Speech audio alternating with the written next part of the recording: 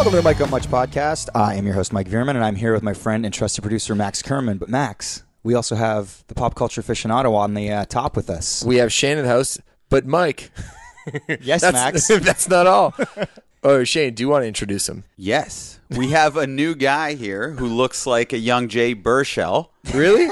Yes. I would go with James Franco. Yeah, I can Yeah, see, I can and see Jay Franco. Baruchel looks like an emaciated James Franco. But you look cooler than Jay Baruchel, I think. His name is Pasquale, and he's our new segment producer. Yeah. What title would you like, Pasquale? Segment producer works for me. Yeah. Okay, we'll start as segment producer. If you do good, you'll be senior producer. No, junior, then senior, then executive producer one day. But we got to start you, humble. I gotta work my way up the ladder. Yeah, that's right. And I met Pasquale because I was at Top Man one time about a year ago, and he introduced himself. He recognized me from the Arkells. We started talking, and then we had this mutual love of podcasts.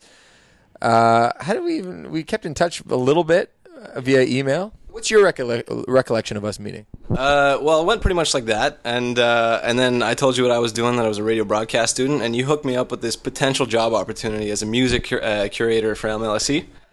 The Nut actually sent me remember that when forward. the Nut sent that around. Yeah, and then we bumped in again in the summer before the MMVAs. Pasquale, did you get that job as the music curator? I did not. Did you apply for it? I did actually. Oh, nice. Oh, the Nut, you missed the out. Nut screwed This us guy's over. Good. Yeah. That doesn't always come through when you think you Yeah. Stick around for the dessert, and you might hear some more about that. And we were thinking we could use a little extra hand because, our track record has shown that I'm just about the most useless member of this team. I don't know how to work the computer. I don't know how to work microphones. Nothing on a technical level I can really help Max, with. You know how to work it. I know how to work it, whatever it is. But so I thought, Pasquale has exactly the right skills to help make our future interviews sound a little bit better and help cut the show, help with the social media stuff. So we're very excited to have you on board. We're thrilled to have you on. Everybody's really busy, and it's really fun doing this pod, and it's going to be awesome to have another set of hands. Yeah, I was talking to Shane last night. We were at the bar, and I said, it's good, but Pasquale able to take over some of the things that we're not doing a good job on, and also I'll get good at sort of being a manager and like telling people what to do. And then I said, actually, I kind of do that a lot already. And then Shane said, "That's all you do, Max." Yeah, I don't like Shane. In one of the earlier episodes, you said like boss guys don't know how to do actually anything in the office. It's all delegation. It's all delegation. Yeah, I don't know how to do a single thing. Yeah, and you never really ask people to do stuff. You just kind of tell them in like a weird way how to do stuff, like a passive-aggressive way. Passive aggressive. Yeah. Like I don't know the word for it, but yeah. You're good at delegating. Okay, good. Thank you. So it's exciting. So you'll look forward to our social media game getting better, mostly because Mike is going to start tweeting and Pasquale is going to start making sure the episodes are spread better. Because that was supposed to be my job, and I'm just not doing a very good job of it. I'm going to try to condense my stories and come in more prepared so there isn't as much editing to do. Because last week was supposed to be Pasquale's first week. But as everyone probably heard if you listened, I did a nightmarish job telling a story, and we didn't want to have that intense load right off the bat. We didn't want to hand you that heaping pile of shit as your first assignment, so I went in and cut it. Hey, Shane, in terms of socials and stuff, what do you think about you running the Snapchat account if we had a Mike on Much Snapchat account? I could do it, yeah. Mike, do you think it's a good idea? Do you trust Would I get Shane? fired, though, if something bad happened? It's possible. What do you think, Mike? Is that a bad idea, knowing Shane's drinking habits and his... Because last time I saw him on Snapchat, he was like... Simulating oral sex? Yeah, at a karaoke bar place. with guys trying to sing? Those were other people snapping that of me. That's true. Yeah, I wouldn't Yeah, approve man, those. it's team effort. This is, it's like, everybody pitch in, dude. All right, yeah. Can you... do you have a really loyal Snapchat following, or can you No. just make yours a Mike on Much? I don't have a lot of people on it, but yeah, I could probably get more people if I'm the Mike on Much guy. Yeah, let's do that. That'd be fun. Done. See? Sweet. Delegated, just right there. Why don't you do it, Max? So, okay, thank you. We got that issue solved. The other thing I am thinking about a lot is the U.S. presidential election. Now, Mike, you read a fair amount about politics, right? Is there an election going on? Yes, there is. And Shane, do you read anything about politics? You don't care, right? I'm apolitical, as Apolitical. Mike likes to call me. Yeah. Okay, cool. He didn't have time for that. So did you watch the debate? But Shane did watch the debate. Of course I watched the debate. And actually, my wife was in South Carolina on a work trip, so I watched the debate like alone. Like I got some food, and it was funny because like at the points where Trump would start to because he really likes self-congratulating himself. Yeah. And I always find it so funny that I was by myself cackling, scaring my cat because I was laughing so hard out loud at the points where he would like explain why he was so great. Yeah. And then basically like just congratulate himself throughout his whole conversation or his whole speech. He's like, Hillary, you've spent a lot of money on attack ads and you've said some very mean things. And you know what? I could say some very mean things about you too, but I won't. And then after the debate, he was like, I could have brought up the Bill Clinton stuff, but I didn't. Yeah, but I didn't. Which effectively is doing that. Also, I love how after the debate, he just said, I won every poll. I won this poll. I won the CBS poll. It's like CBS didn't conduct a poll. Yeah. He also got the endorsement of ICE, and nobody knew what ICE was when he said that. And apparently ICE is a government agency that doesn't do endorsements of anybody. They released a statement saying they don't do endorsements? Yeah. What did you think of the debate, Shane? As someone who doesn't really follow this stuff. It's pure entertainment, I would think. I don't think anyone watches that for anything else. Like, you're not really going to learn anything from the debate, right? They're just kind of rehashing shit they've said the whole time, except it's in 2-hour chunks. It's just sort of a likability contest because no one, when it comes down to actually like policies on stuff, if you were to be like, I'm changing the free trade deal and I'm, going to put more money into the military, it's like nobody knows what those things are. Like policy is kind of complicated. You're there for the insults, the little clever turn, and I like the guy who's moderating. He's Lester like, Holt. Yeah, Lester. He's like, I need to take a moment to admonish the audience. He's like, guys, we said no talking throughout. Come on, let's stick to that. When they cheered? Yeah, I just like admonish, like he's warning that he's going to admonish them. I loved it. But yeah, do you think that actually sways people's opinion, those things? Well, they always say that those debates, especially specifically this one, isn't necessarily for people that support Hillary or people that support Donald Trump because you're not going to change their minds. Mm-hmm. What it is for people in the middle. Either like what you want to do is you want to either get the people that voted for Barack Obama who aren't in the Hillary camp to now like see something in Hillary where they decide to vote for her, and undecided is like people in the middle where basically they're going to see something that Trump says or something that Clinton says and then go, oh, that's my candidate. In reality, though, it's just for ratings, probably. Right? It's like it's the Super Bowl of. I would think if you're politics. an independent and you are going to go vote, and maybe you'll abstain from voting, I can't see how you watch that and don't go, oh, I think I have to vote for Hillary if I'm going to vote. I think you knew that going into it. That's a good point. You don't think that you needed the debate to No, figure that out? absolutely not. Yeah, it's interesting. My favorite political podcast is the Slate Political Gabfest, which is weekly, and it's a great show, really informative. And one of the hosts of the show, David Plotz, went on this awesome rant where he's like, when people start complaining about, oh, we're left with two terrible choices and poor us, and maybe I'll vote for a third-party candidate because it's my duty to vote. And so that's what I'm going to do because these two terrible candidates are just giving me nothing left to choose from. It's like, no. There's one that's a totally, and this is his words, like totally anodyne, average politician that will work hard and probably have to work twice as hard because she's a female, and she'll work within the system that has been systematically fucked up, mostly by Republicans. And then there's the other that's like the worst, presidential candidate in the history of the United States, who is a total joke, who has never served anybody but himself. And you could say, well, Hillary Clinton has her own objectives. Like, sure, as does anybody else. But his degree of narcissism is like unlike any other U.S. politician. And yeah, so it's like to act like these two candidates are on the level of, terrible is not true. Right. One is objectively worse than the other. Would you say that I mean, obviously the three of us are Canadians. Would you say you know more about American politics than Canadian politics? Yeah. I'd say so. And what's the deal there? Do you think it's because it's so entertaining or just because we're so oversaturated by their media that we just tend to follow their politics? Is it that their politicians are bigger stars? I think it's a bit of the second thing you said. I think we got a lot of their news coverage. Also, it's just more juicy, right? It's like the CFL versus the NFL. Like, I know more about the NFL. Yeah. Yeah, and because it's like, and Canadian politics is really polite for the most part. There's not that much scandalous stuff happens. So it's more entertaining. It's way more entertaining. The U.S.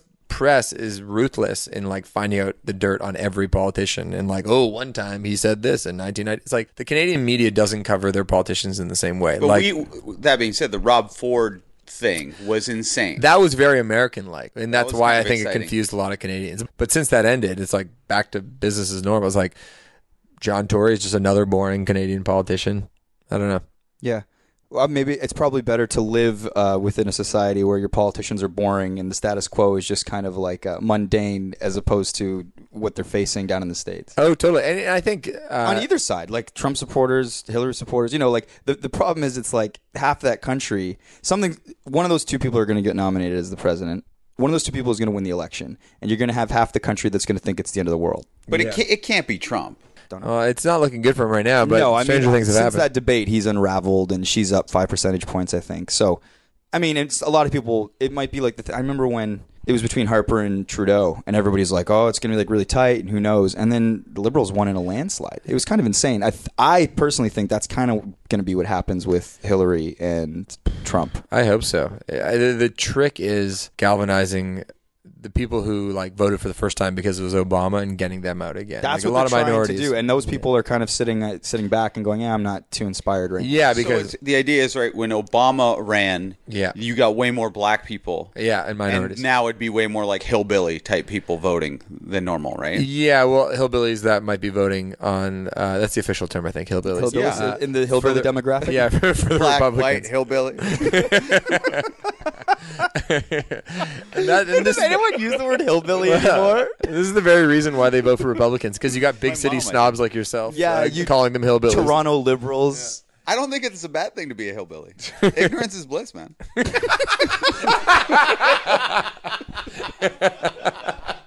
Oh man. Okay, let's. All let's right. get to the So, interview. guys, on the show today we have Banks. Yes. She's a pretty interesting artist. Yeah, it I've been was, a fan of hers. Yeah, it was great to get to sit down with her. Maxie, we went over the questions. What You were know- your thoughts on Banks when we were presented with the opportunity to interview her? Yeah, she's kind of in an interesting space when it comes to like female pop stars, because she doesn't fall into the category of an over sexualized thing like in a Katy Perry or Ariana Grande kind of way. But she still kind of competes against them when it comes to the pop culture and like the standings of like female pop songstress. So she definitely has an edge to her that I think a lot of those other artists don't necessarily have. And the one thing I will say is that you wouldn't say this, but I heard from people in the building that, she had a long day of press, and I think we were like last on the list, and she may have been like fading a little bit, as any artist would after 7 interviews, but she left the Mike on Much interview with a big smile on her face and was in a great mood. She was cool. I would say like when she came in, she was definitely kind of feeling me out and kind of, like what's this interview going to be like? Is it going to be like more? And she had a rule like no rapid fire, no rapid fire questions, just like questions. goofy stuff. Like she's like, I want to have serious conversations about like music, Yeah. my career. That's the impression I got, and I really felt like in the beginning it was kind of like, oh, like let's get to know each other a bit, and then I felt as the interview went along, she warmed up and opened up, and we actually had a great conversation. Do you know why she goes by Banks? I don't actually. In all our research, did we ever figure this out? I don't think we asked her, which she's probably relieved, because when people ask me like, how did you come up with the name Arkells? I hate answering that question because I've asked her a million times, and she's probably answered that question a million times. Yeah. So we did her a favor. Yeah, I'd like to think so. We didn't just under research. No. Shut up.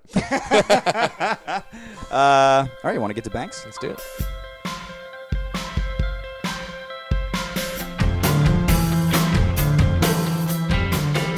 How's your day been so far? Good. Cool. How long are you in Toronto for? Like a day and a half. That's it? In and out? Yeah. Just press, no shows? No. I wish you're at the weekend show. Great. The guy that has this office was. Oh, he's you- much cooler yeah. than me. Yeah, exactly. Yeah. Got it. I opened for him that tour. Yeah, how was that? It was good. Yeah? Did you guys interact a lot? Yeah, he's awesome. Yeah. What would, Yeah. When you find out you're getting a tour like that, what's the feeling? Well, I had toured with him before. He was the first tour I ever went on was opening for him. So his manager called me because we're friends. He was like, "Do you want to go on tour with us?" And I was like, "Yeah, let's do it." Was that the first time or that was the second That was time? the second time. So the first time when it comes about, when you get a call like that, like what's going through your mind? Was that the first sort of big tour you'd been on? It was my first tour. Oh, it period. just- period? Yeah, Wow. yeah. I don't know. It was crazy. I remember like months before, because he wasn't like as massive as he is now, of course, because his career has like exploded. Yeah, but he he's was still always, on the I way mean, up. he's brilliant. But like when I first toured with him, it was like a little bit, it was smaller than the tour I did with him the second time, but I was obsessed with him already, and so I heard, you know, I was really excited. Yeah. You know, I think there's a perception when it comes to sort of casually observing someone in your shoes. We just talked about the weekend tour, big following in the UK. You're playing the Guggenheim, I saw, which is pretty insane. Can you describe like sort of the realities of what your day-to-day is like when you're not touring? What's home like? Well, it depends if I'm in a good place or not. My dream, like when I'm like in a really good groove at home, like in the morning I go on like a really long walk. Like that's how I meditate, is like walking. So I'll go on like a 3-hour walk, and then I'll like have a yummy breakfast, and then I'll like go to the studio and write, make music, whatever. And then I don't know, I like being around people that I love, that I always miss when I'm touring when I'm home. So usually hang out with Edwin, who's one of my best friends, and my sister, my mom, my dad, who are not together, so separately. I don't know, I'm just like a normal human who likes to eat good food and like watch good movies and go on really good walks, and sometimes maybe there could be like a cool exhibit here and there, a museum or something. Do you wake up early? Yeah, I do. I wake up so early. Yeah. Yeah. That's impressive. Like, are you like a 6 a.m. riser? Sometimes. I hate it though. I can't do it. I try my hardest. I mean, like, I don't know. I've never been able to sleep late. I don't know how. Yeah. You said you like to watch good movies. Do you have a favorite? Favorite movie? Leon the Professional's great. Beetlejuice. Oh my God, classic. Yeah. Winona Ryder, Tim Burton. Anything with Winona. Yeah. It's great. Did you watch Stranger Things? Of course. Yeah. Oh my God, I'm in love with the little girl. She's amazing. Yeah, she's so good. I want to be her. She's British too. Yeah, she's so good. Yeah. That whole they were incredible. The kids in that show, like the main, also what's his name again? The guy who had not Will, the guy who was kidnapped or whatever, but the Mikey, the kid who was like who was like in love with Eleven. Yeah, he was fantastic. Oh my God, I was in love with him. He was so cute. Yeah. His little fucking face. Yeah, he was really adorable, and you really rooted for him. And like when him and Eleven kissed, he was like, yes, because you know he's sort of an awkward-looking kid too. Yeah, he's so cute. Yeah, the best. We also like on this pod like to get into sort of the minutia of how creative people do their work, and you know, I feel like the Rolodex of producers who I imagine would be available to you would be very vast. Yeah. What do you look for in a collaboration when you're deciding to create music? Well, I need to love what they've done. You have to like really love an artist already if you're gonna like work with them, I think, unless somebody like, usually that's how for me it is, at least. But also, I don't really know the answer to that, because like I do, I guess. I have to, if I meet somebody and like we vibe like energetically, like it needs to be, you need to be like my people, like my tribe type thing. Like if I meet you and you could tell that like we click and we're on like kind of the same wavelength, and you have to trust who you're working with. Like it's a really vulnerable, intimate process when you make music. I sing about like really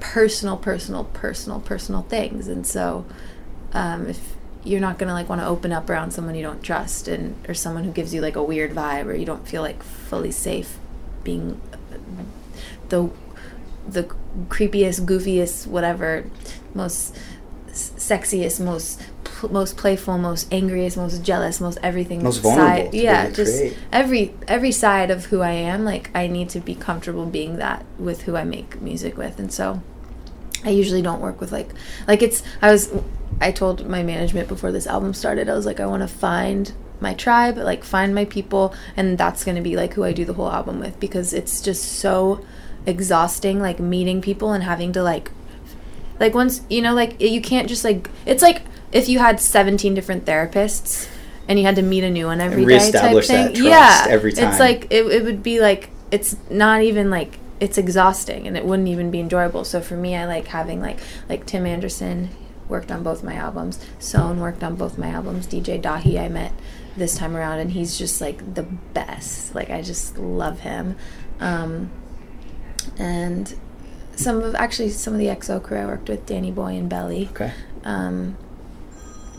Which was great just because we were working together like right as I was touring with him, so it was just like we'd be like, see you at the studio, like nice show last night, like Yeah. And then John Hill, and then and Jenna Andrews I worked with as well. She's from here.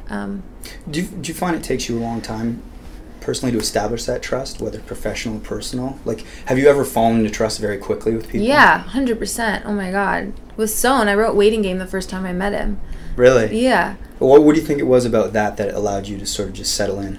Like, you can't explain it. It's just kind of like it's like if you fall in love with someone, you just do. Yeah. Or like if you meet someone that you want to hang out with, you're just like, it's just like a vibe. Like I'm super sensitive and I'm really intuitive, and if I meet someone and like I feel like I'm getting like the right energies from them, then that's how I know I want to like continue hanging out with them or like want to try making music with them.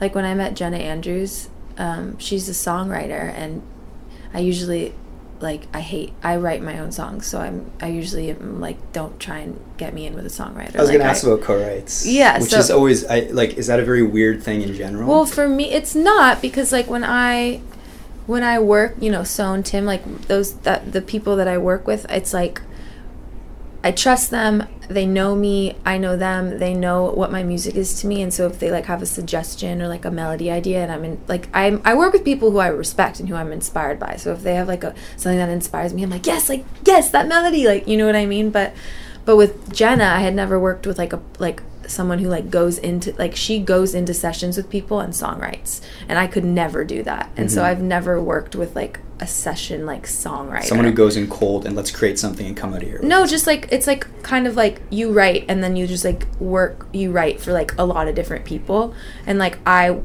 was like, that's not, I never want to work with like a songwriter like that. That's like always how I've been. And then Tim was like, just meet this girl, like she's so dope, like just meet her, like just vibe out with her. And so I was like, okay. And I met her and she was just so cool, and she started like playing some chords on the guitar, and I like wrote a song. And so I was like, okay, this is cool. Like, so she's kind of like the only songwriter I've ever worked with, and it ended up being really cool. And it was just kind of like working with Tim or working with Sohn or something, because I'm so possessive over my music, I guess. Like, so you just have to understand each other. Like sometimes I would be like riffing on a melody and like a lyric would come out, and then she'd be like, what about this? And I'd be like, don't, you know what I mean? Because it's like when you think of something, when you're like it's very like fluid, the process, and if somebody like comes in and like ruins your flow, kind of like you get off track. And so like once like we kind of like started understanding how each other worked, like it was like it just became so, it was like a chocolate fountain, just like streaming of deliciousness. All goodness. Yeah. You talk about your lyrics, obviously they're very personal. Yeah.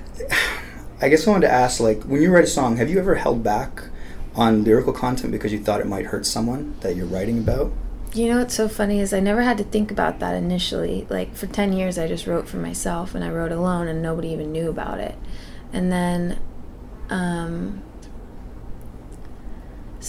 now it's something that I've started to feel strange about, to be honest. Like my music, they're like diary entries, and it's about people that I have like been in love with or have loved in the past, or like have had, and it's about me. And so like what affects me are the people in my life and situations I've gone through, which are usually involved with other humans. And so like when I write now, like a song, have you heard my album?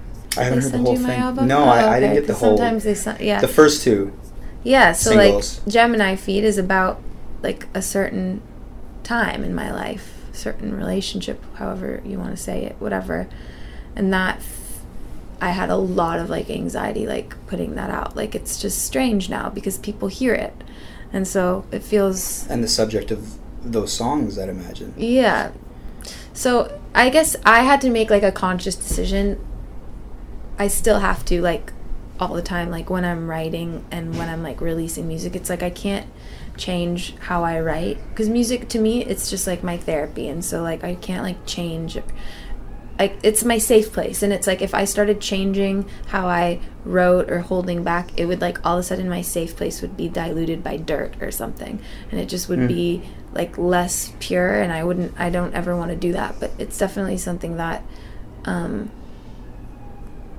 I think about and have. I'm not like calm and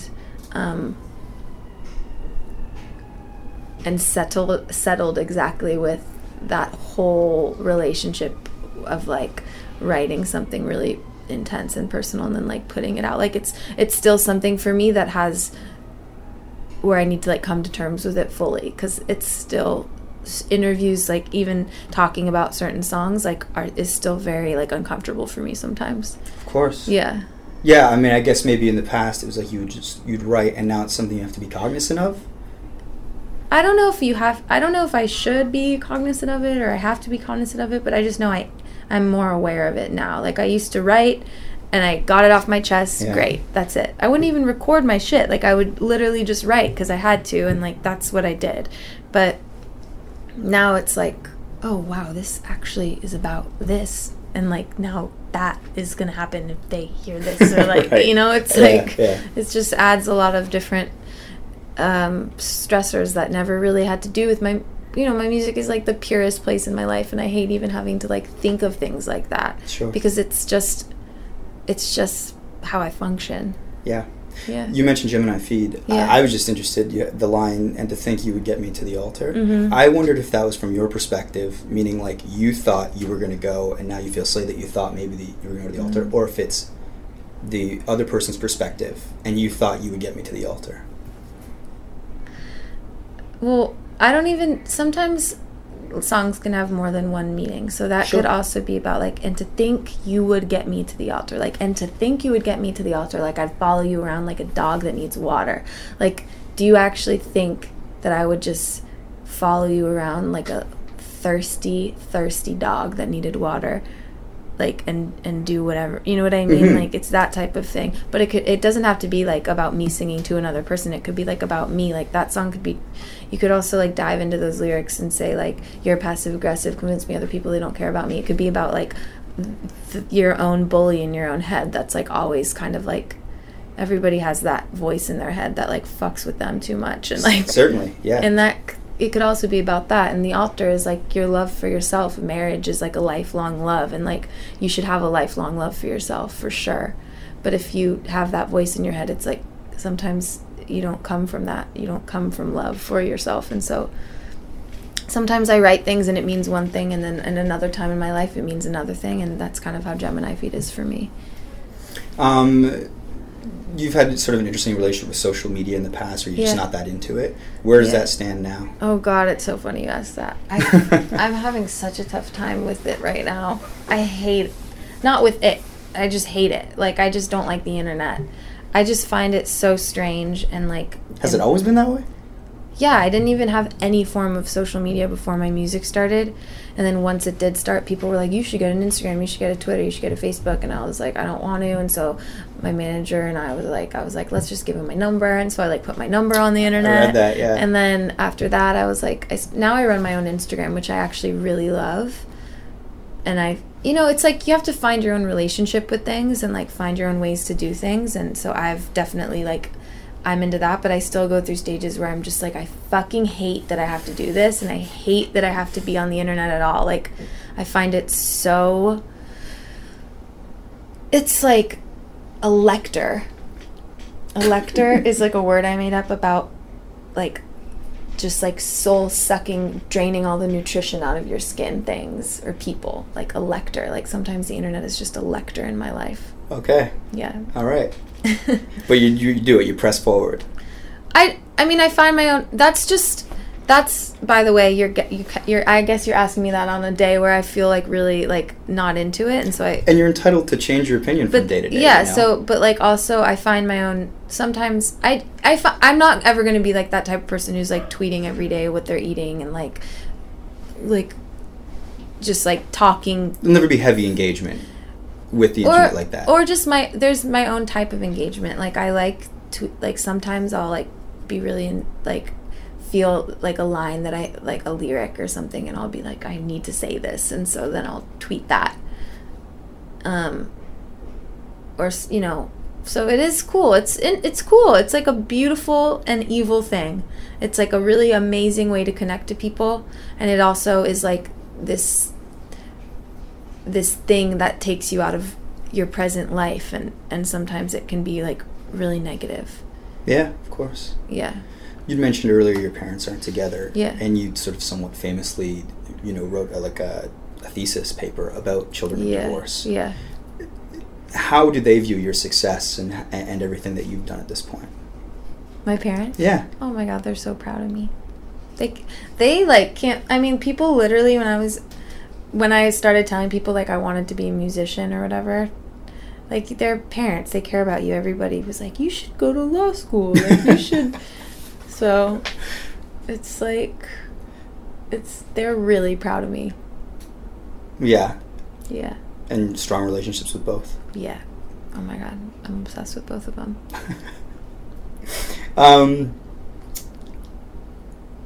I think your sound, obviously, it's got like there's a lot of R&B in there, but it's also very contemporary sounding. Are there musical peers that you listen to right now that inspire you? Yeah, a lot. I mean, you mentioned The Weeknd. You're quite liked. Yeah, he's amazing. Jaw Duhart, I love. Massive Attack. I love Kate Bush. Yeah. Fiona Apple is like always. I love her. Yeah. Lauryn Hill. Janis Joplin. She's fantastic. Mm-hmm. She's like my mom's fave. Really? Oh yeah. She's brilliant. It's interesting now that I do this, you know, sometimes I read interviews that other females that have been like in musicians in the public eye. Sometimes I read interviews from them because it's actually pretty like strange being like an artist, being a sensitive creature who's like who isn't like. I mean, I feel like I'm nuts sometimes and really sensitive, and sometimes I don't even feel like I'm cut out for this business, and so sometimes I read interviews of other women who have, because most people who need to create that's a certain type of person, and so like sometimes I'll read other interviews from other people who create, who is that type of person, and it's like, oh fuck, you felt like this too. Okay, cool. Yeah, I'm not losing it. Yeah, it's because it's a strange thing to have to like talk about your diary entries and sing them in front of thousands of people, and then sometimes have people saying not the greatest things, and it's just you have to have thick skin, and you have to feel really powerful, and you have to be centered.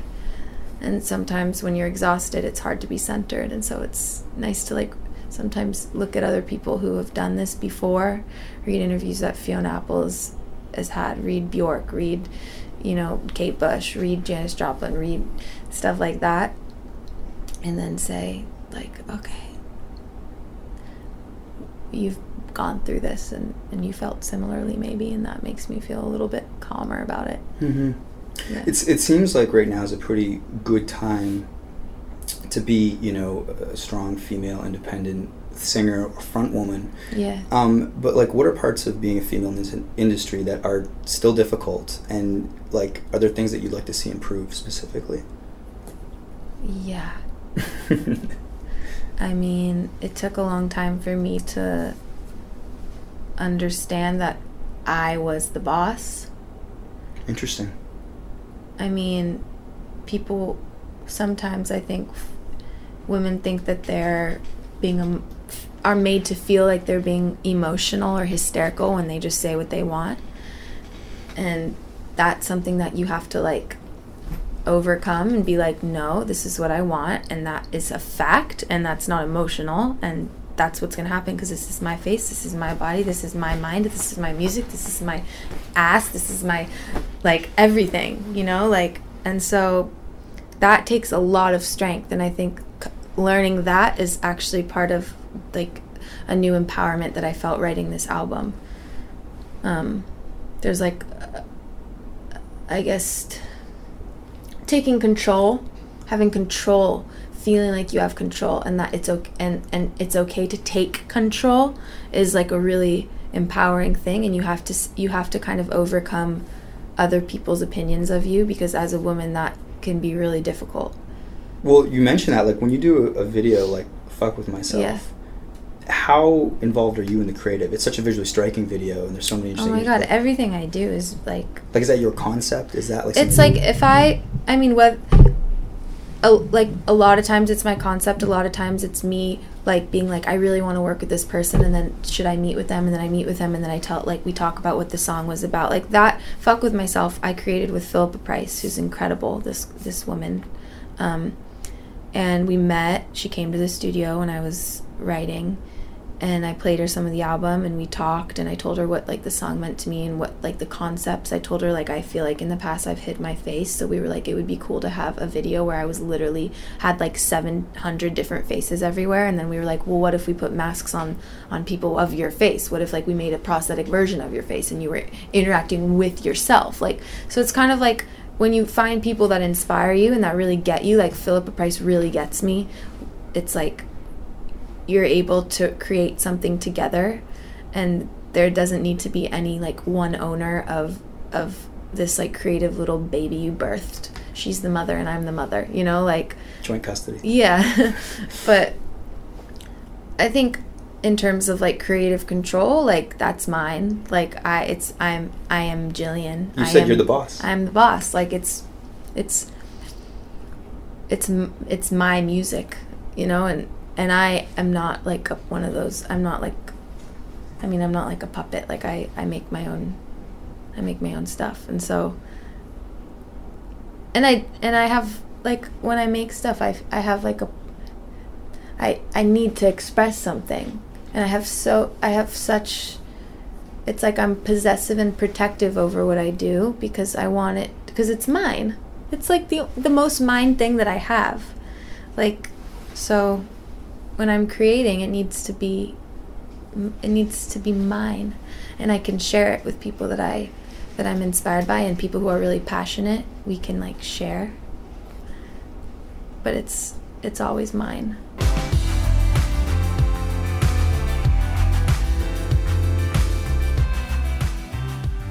Welcome to everybody's favorite part of the episode, the dessert, where we invite our pop culture aficionado and good friend Shane Cunningham on. Shane, what is going on? Well, I started seeing movies again. Oh wow! Thank God.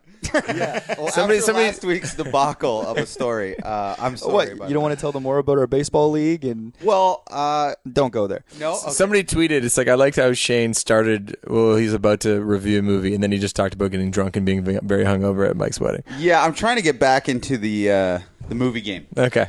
So even though the nut told me not to tell this story for some reason, Oh, we're getting a story that the nut does not want told on air. it's not even bad though. That's what I think. He just doesn't. Maybe this story makes him look bad, but the nut said this would make the Toronto International Film Festival look bad, So he's worried about the overall. which I don't see.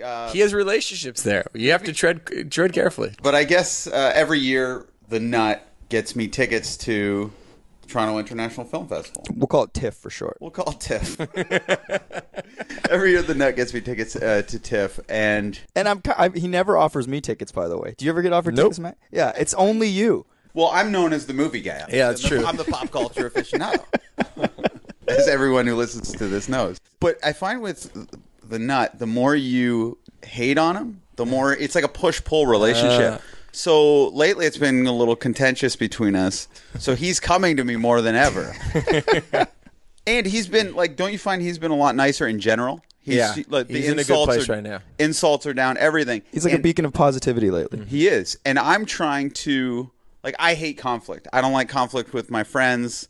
So the nut is like, I'm going to get you tickets for this movie, Christine. It's about Christine Chubbuck, who I'm sure you guys know is a news reporter who blew her brains out live on TV. On air, yeah. In what, the 70s or the... Yeah. The footage has never seen the light of day, anything, but this movie's all about that. So the Nut and I have this odd fascination with people killing themselves in air, like Bud Dwyer, Faces of Death, people getting hit by trains. It's a weird thing, but the Nut and I are fascinated with life and death. I'm all excited to see this movie. Of course, the tickets fall through. Oh. Then he says, hey, you know what? I want the four of us to go, like a double date. Him and his girlfriend, me and my wife, to see the movie Loving. So I look it up. It's from the director of Midnight Special and Mud. Yeah, love Midnight Special and Mud. So I'm very excited to see this movie. He goes, okay, I'm getting the tickets. It's going to work out. Four of us are going to go. Great, I'm excited. Then he's like, hold off on that. Actually, I might not be able to get them. I'm like, cool. It's fine. Like, whatever. Then he says, I think I can get them, but it might cost money. I was like, oh, how much? He's like, maybe $30 or something. Debating it, just bought a house, just got married, debating paying $60 for these tickets. But I say, okay, $30, I'll do it. Anyway, go to Mike's brunch because... the rehearsal brunch for the wedding. Mike held this, like, opulent rehearsal brunch, and there was like open bar, etc. All my wife. I didn't do anything. That was an afternoon thing. But after that, I was supposed to go to this TIFF film, or get the word at least, if he had acquired the tickets. I have 4 beers. Not really feeling like going to see the film, to be honest, even if it was free after your brunch thing. Yeah. It's kind of just tired. It was a Sunday too. It's a Sunday. I've had a couple beers. You're in Hamilton. Yeah. This thing is in Toronto. And Mike just gave me these sunglasses, so I'm feeling good. Like they were like $150 sunglasses. Yeah. Mike just gave me for being a groomsman who did nothing. Yeah. So I just want to kind of like go home, chill, enjoy my sunglasses, whatever. just bask in them. Sitting on his couch in his sunglasses. Big that new smile. sunglass feeling, you guys know. Then the Nuts like got the tickets, $75 each. Whoa. So I'm like, oh. Thanks, but no thanks. Like, and he's like, "Sorry, bro, you got to pay. I've already got him. No choice." So what do you do in that situation? That is very like I'm trying not to have conflict. I'm furious at the Nut. I want to kill him. Like Mike, what would you do in that scenario? Oh, that's a tough one. I mean, he kind of. It's like you thought you were agreeing to $30 tickets. Mm-hmm. $75 is a very significant jump. It's more than double. So when you factor in your wife's ticket as well. So I basically just paid for the sunglasses that you gave me for free. So that's if you look at the bright side, then you're even now. It's all good. You mean in life? In the life. I know, but I want to get ahead when I get a gift. Yeah.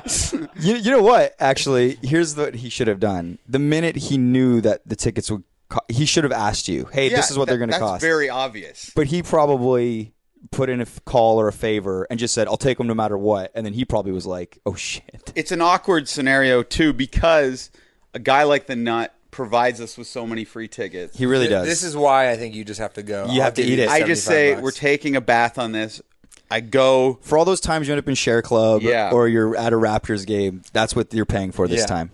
So then I have to, go on the Go Bus. What's that? $20. Then I have to go to a restaurant. It was like $100. So I'm out getting drinks, more money. Then, if you could see the look on Shane's face right now. Yeah, I don't have a lot of money right now. The movie too. It's like how sometimes how you like a movie is the mood you're in when you go to see it. Oh, totally. Like when I go to the movies with my friend Matt, if we can successfully sneak in a burrito, we're feeling really good about ourselves. Or if you go to like Super Bad on a Friday night and it's full of teenagers and you're laughing at every moment. Or if you see it on a Tuesday night and the theater's empty, movies don't have that same energy. Are you saying that the movie Loving for free might be great, but the movie Loving for $75 a ticket isn't as enjoyable? I'm in a horrible mood at this point. And the movie, it's not like Jeff Nichol, I believe his name is. He's a sci-fi expert. All of his movies have a sci-fi element. This one is a little bit of a departure because it's about an interracial couple. It's all about race in like the 50s. So, and it's starring Joel Edgerton. Yeah, who you love.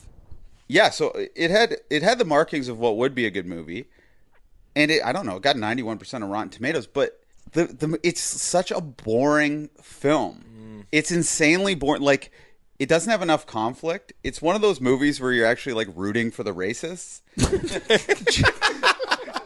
No, just because Just for something to happen. just because you want to have that feeling like, oh, those racists, they're so mean, and then they really got it handed to them in the end.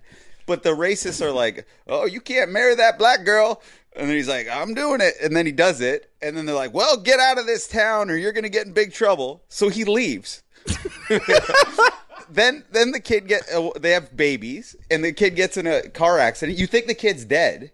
You're like, oh, the kid just died. The kid's fine. The woman's like, I don't like all these cars. Let's go back to the racist town. They go back to the racist town. It's like, oh, you're in trouble now. It's like, uh-oh. Then they have a trial to see if he's in trouble, and then they don't get in trouble. And the movie just ends. No real conflict. They're not even like super racist like you'd think. And then it just ends. And Nick Kroll's there being a total weirdo the whole movie. Like, Nick Kroll's a comedic actor. Of course. You think this was going to be a big dramatic turn. He's just a ridiculous Southern lawyer doing a horrible accent the whole film. And you don't like him, and you know how you want to like the lawyer who's fighting for the interracial couple. Like, you didn't really like anyone, so it was kind of a... Wasn't there a moment, though, when they won this landmark case that made it legal for them to be married and have children? They didn't even go into the trial. Just when it goes to the trial, it dips to black. It's like they won the case. and then you know, everyone gives it a standing ovation. The nut stands up. He's like, best film I've ever seen. And the lights are all on the actors who are sitting right beside us, and they're all standing up. So it was kind of cool in that, but I was really fed up with the day at that point. Did you give it a standing O? No, I just sat down. I was. You were the only guy sitting in a room standing up giving. And I was the only person wearing like a tank top in the audience and stuff. My hair was a mess, and like people were upset by my presence for some reason. For some reason. But yeah, that was. Now, do you think if you were to see it experience. under different circumstances, if you had someone pay for your meal, if you didn't have to pay for a go bus, tickets were covered, you'd view that movie differently? It's possible. That's why I said the mood matters. But I couldn't imagine anyone liking this film. But I checked Rotten Tomatoes, 91%. What'd your wife think? I feel like she feeds off my energy, so she was. I don't think she loved it. Right. There wasn't any good emotional moments in it, but I did see. Because I'd like to talk about good movies too. Like, when I rip one, I saw a good movie called Gringo. Gringo? Who's in it? Yes, it's a documentary on the guy who you know in the 90s you get a computer had the McAfee virus. McAfee software. McAfee software, antiviral software. Yeah. That movie. This guy's like John McAfee. It's a crazy documentary on him. Is it on Netflix? It's on Yes. demand, actually. You get the Oh, movie good. network. Okay, I'll check it out. On Bell 5, I believe. Oh, there you go. Yeah. Shout out. So it's on demand. He's like a billionaire murderer, like gangster. Whoa. He starts out as like a software. Okay, don't say anything more. I don't want to know anything more. Hey, did everybody see The Night Of? Yeah. Oh, yeah. Can we talk about that for a second? Let's talk Yeah. about it. Talk about a show that starts out amazing. Yeah. One of the best pilots I've ever seen. Yeah. And then turns into like this joke of a show. Like kind of go like that far. I no. liked it. Do you think the what's the main character's name? Not Adnan. Nas. You think he Did you needed say not Adnan? That's cereal. You think he needed to shave his head, smoke crack, and get a tattoo? Yeah, And that all, seemed like a little basically drastic. all at the same time. Yeah, you wonder, like, because I know he's sort of pledging his allegiance to that one dude in jail, but did he have to go whole hog? It's like there's a chance you might get out of this. It's like just hang tight for another like 6 months before you get a neck tattoo. And I all of a hate sudden neck he's tattoos. ripped and intimidating. And he's he's ripped- doing like the fastest push-ups in the They were world. showing that's how he has to survive. I know, he I was get like it. a chameleon. I guess so. Or maybe they're trying to let you know that maybe he is capable of this. And the lawyer transporting the cocaine in her. that was ridiculous. Like she's ever gonna do that. That rang super untrue. Like her whole character arc felt wonky to me. If that was a male lawyer and a hot like female inmate, I'd believe it a lot more. You believe he'd put cocaine up his ass? Yes, that's more believable. In the ass is like the same danger level. No, but I'm saying, so you're saying like you think if it's a hot inmate, a guy would be more likely to 100%. smuggle drugs in. Guys for will do the- crazy Yeah, stuff. because guys are Women driven by their are dick more rational, you'd think, Yeah. than that. I guess. But I like the way that ended. Did you not? Were you not satisfied What, that he with still the likes ending? crack? That made me sad, actually. Yeah. I was hoping he'd turn his life around. Did but you cry? We heard about your crying last week. No, I did not cry in that one. No, but I love John Turturro's. Who? What's his name? starring Turturro. Turturro. John Tortorelli? John Turturro was the best part of the show. He was great. He was And I like the way it amazing. ended. I like the fact that the district attorney it was sort of revealed to them that, okay, maybe this isn't actually the person, like the lawyer, and that, you know, she wasn't going to like keep pressing on if the jury couldn't make a decision. She's like, you know, we're dropping the case. Do you think that the inmate and the lawyer have a relationship after the show? Like the Like in real life? No, in the show. No. So you smuggle the cocaine through the pussy, you risk your job, and then you don't even end up having a meaningful relationship with him? Yeah, no. That's so I think she's got to unrealistic. work on building her life back. She got fired at the Yeah, end. and she's gonna be hanging out with this guy who's got no money, whose family is like doesn't like she's a. He was in prison and she was busting moves on him. I though. know, but But she was so close to the case. yeah, Her emotions were all conflicted. but now she that wanted to he's do a anything free to man, win. Yeah, Yeah.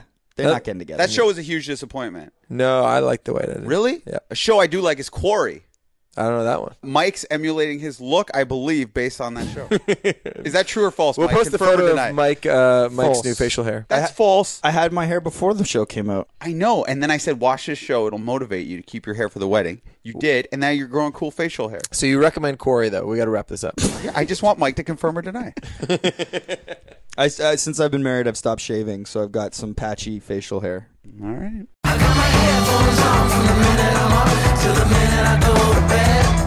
That's it. That's all. That's our episode. Want to thank Banks. Want to thank Shane Cunningham. And Pasquale. Pasquale, first episode, my man. Thanks for coming right after class. And a huge thank you to Jenna Gregory, who provides the doodles for the show. You can find more of her stuff at jennasdoodles.com. I really want to implore all of our listeners to rate the show on iTunes. Leave us a comment. This stuff really helps. So do that. And also tell your friends about the show. Say, hey, you commute every day? Does that commute suck? Is it boring? Listen to the Mike on Much. You have to do that verbatim, just how Max did it. Yeah, too. exactly like that. The Mike on Much podcast is produced by Max Kerman, and I am your host, Mike Vierman. See you next week if we don't die on the weekend.